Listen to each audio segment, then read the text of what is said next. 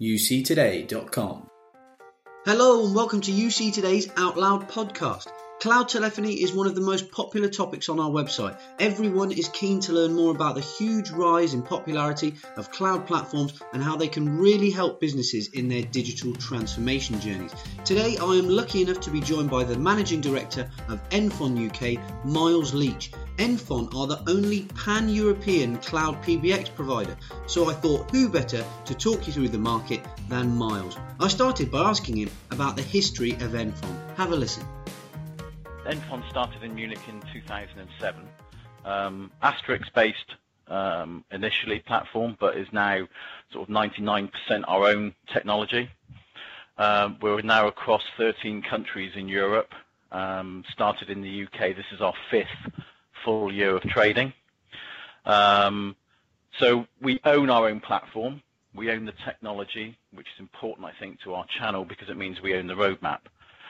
Which has allowed us to do things like the Skype for Business integration we've done with West Coast. It was on display at UC Expo. We have additional what we call value-add features that are coming onto the platform, everything from full-blown contact center, omni-channel contact centers, as well as things like call recording and all the normal things you would expect from a traditional PBX is obviously now available in the cloud.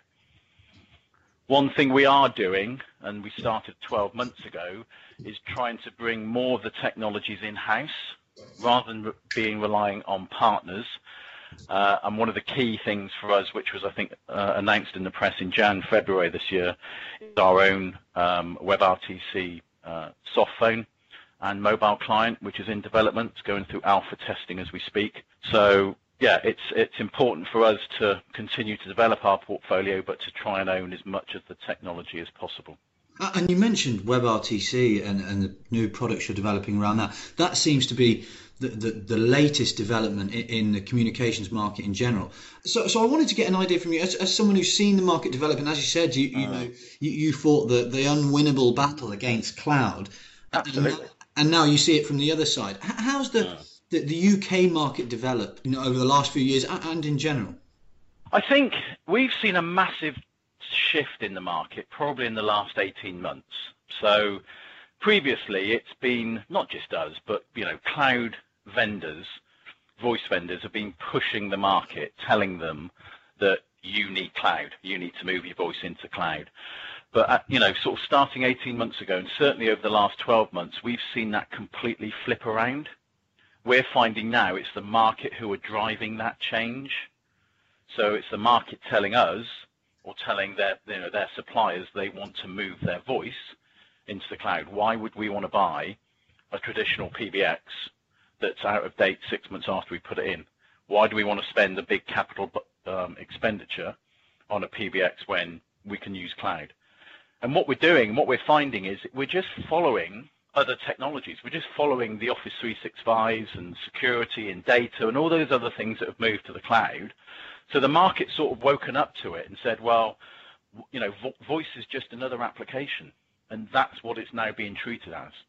So we're finding not only the market changing, the emphasis is now on what they want, but also we're finding the channels that want to get involved in that are changing. So a good example is that you'll be aware that there's over 85 suppliers in the UK of cloud PBX. Yeah. And a lot of those are fighting in the same market. They're fighting in traditional, what I was many years ago, in that traditional space of being a traditional voice reseller. But we're finding, so it's a crowded market, and there's a lot of big changes happening, obviously with the Cisco acquisition of Broadsoft, and now with the acquisition of with Plantronics. So we're finding it's a very crowded market, and it's very difficult to be different, even though we are, mainly because as I said earlier, it's our own platform. So with the likes of West Coast, it's almost opening up, not entirely, but we're getting more active into partners who are completely new to voice, who have found it very difficult. So these are IT resellers who again are now seeing voice as another application another way of generating ongoing revenue. So they're keen to add it into their portfolio. And that's where we see a lot of our growth, certainly over the last 12 months. And if we look forward over, what's going to happen over the next 2 or 3 years, key growth for us will come in those areas. So that's why obviously we were exhibiting with West Coast at UC Expo. And that's a really interesting point. Traditionally, there was a separation, wasn't there, in terms of communication and ICT or data? Absolutely. Yeah, you had the odd voice reseller trying to dabble in IT, and you had the odd IT reseller trying to dabble in voice. But, it was the dark arts, wasn't it? An IT reseller, when they started looking at things like ISDN and DDI and on-prem PBX, they shied away from it because it was a very difficult market to get into, and vice versa.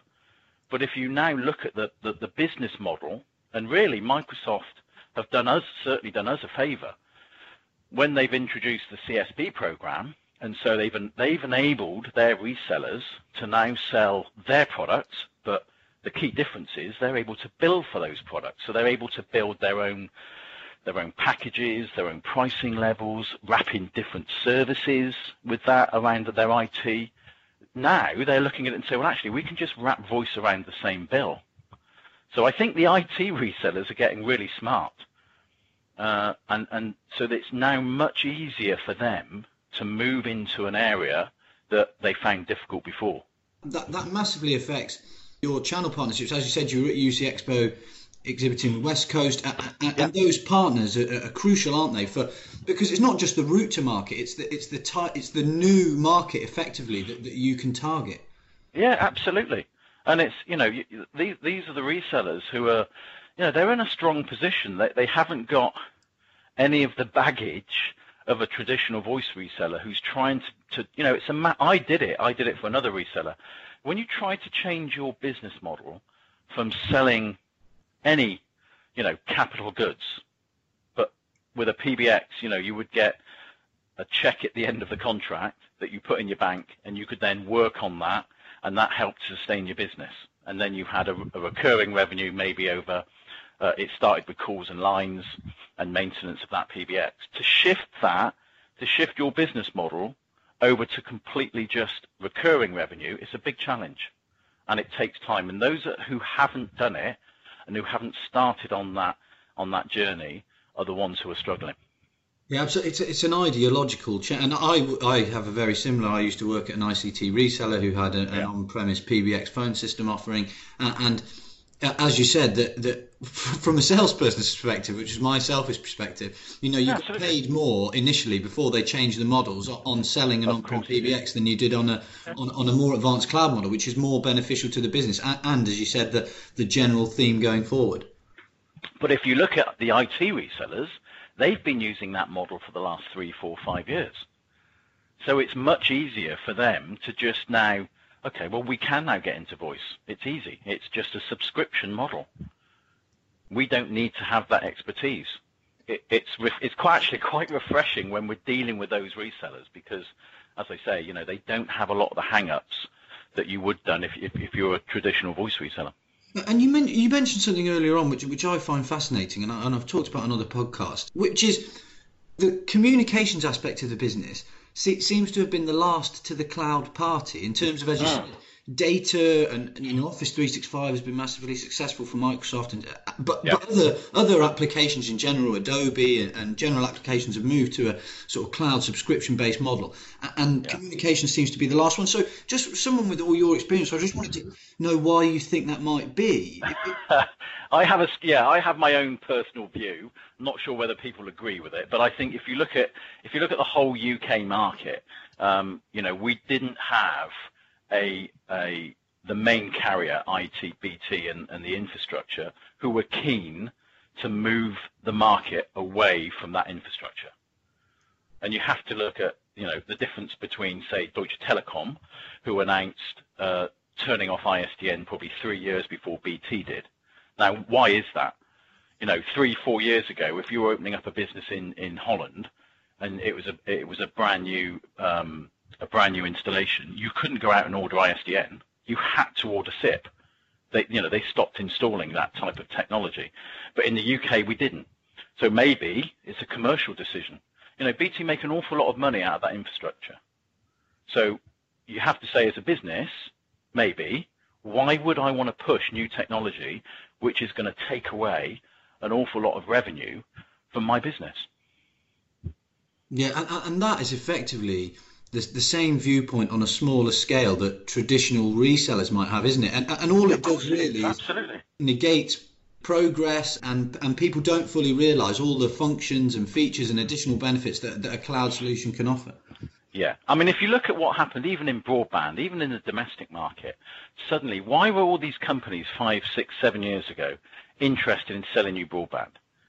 It wasn't because they were going to be making money out of putting in that connectivity. It was they knew that in the future it was you make the money out of the services you deliver down that connectivity. And that's what, that's all it is. It's just what you can deliver. And I think the actual connectivity was the final thing that was holding the market back. Because if you spoke to a business 6, 7 years ago, and you said, okay, if you have your email coming in over, or other services, IT services coming in over that connectivity, and you lose it for 10 minutes or 15 minutes or half an hour, is it going to really rock your business? No, probably not. If you lose voice connectivity, if you can't talk to anyone and nobody can talk to you, it's massive.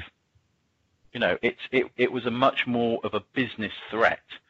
And I think that it was that, reluctance to make that final step to say, okay, we've got confidence in broadband, in MPLS networks and all the other connectivities that are around. And now, we feel confident enough to just put our voice over there as a service. I think it's a confidence thing as well from the market. Yeah, that's what I'd always assumed from possibly a naivety and small business background, that it was a reluctance within business to put their most critical business system. Yeah. As you said, if your phones go down for 10 minutes, everyone sits there and goes, "Oh well, I can't do any work." I remember that well, if that ever happened. Yeah, I was the first one to enjoy 10 minutes break from being on the phone. But you're absolutely the point you make about the infrastructure side is a really interesting one from a beach, and that obviously rippled down and has that effect on smaller businesses as well. Mm. But on a flip side to that, the take-up of cloud in the UK, depending on which figures you look at, there's still probably 15-16% of businesses have now moved over to IP.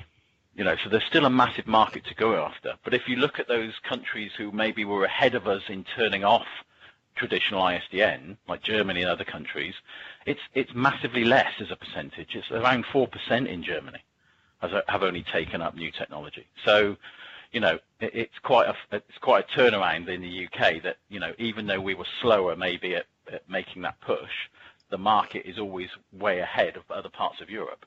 And it's a strange paradox, that really, isn't it? But I suppose that must be encouraging for you, first of all, because there's still a huge percentage there's a huge proportion of the market that need to be upgrading and need to be examining these technologies. But as you said, there's also, from a partner perspective, from you guys, that as you mentioned earlier on with the IT providers, it's opened a whole new realms. And in terms of your growth strategy, that must be very appealing from an NFON perspective. Yeah, of course. Yeah, it is. I mean, so if you take our other markets, I mean, in Austria, which was the second real sort of growth market outside of Germany, probably 90% of their business is done through the IT channel. They have very little involvement with traditional voice resellers.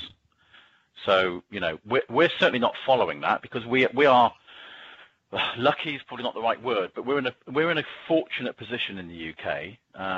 So we've now become, in the last 18 months, the biggest NFON market outside of Germany. So we've overtaken Austria.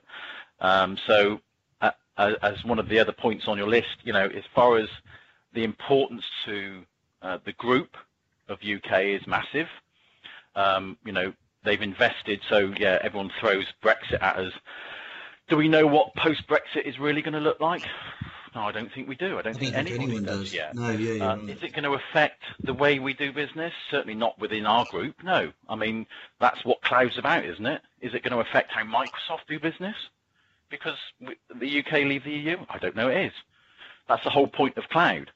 So it may have an impact in certain sectors. It may have an impact on the public sector about where your data is stored. Who knows? But, as far as importance, the UK is now, as I say, second to Germany alongside the business growth in our group. So, and where we are with our growth is that, as I said, we're fortunate that we're in a very strong position that, yes, we have route to market, probably three main routes to market. So, yes, we have West Coast, which opens up a relatively untapped market, the IT resellers, and the work we've done with our Skype integration is very important for that.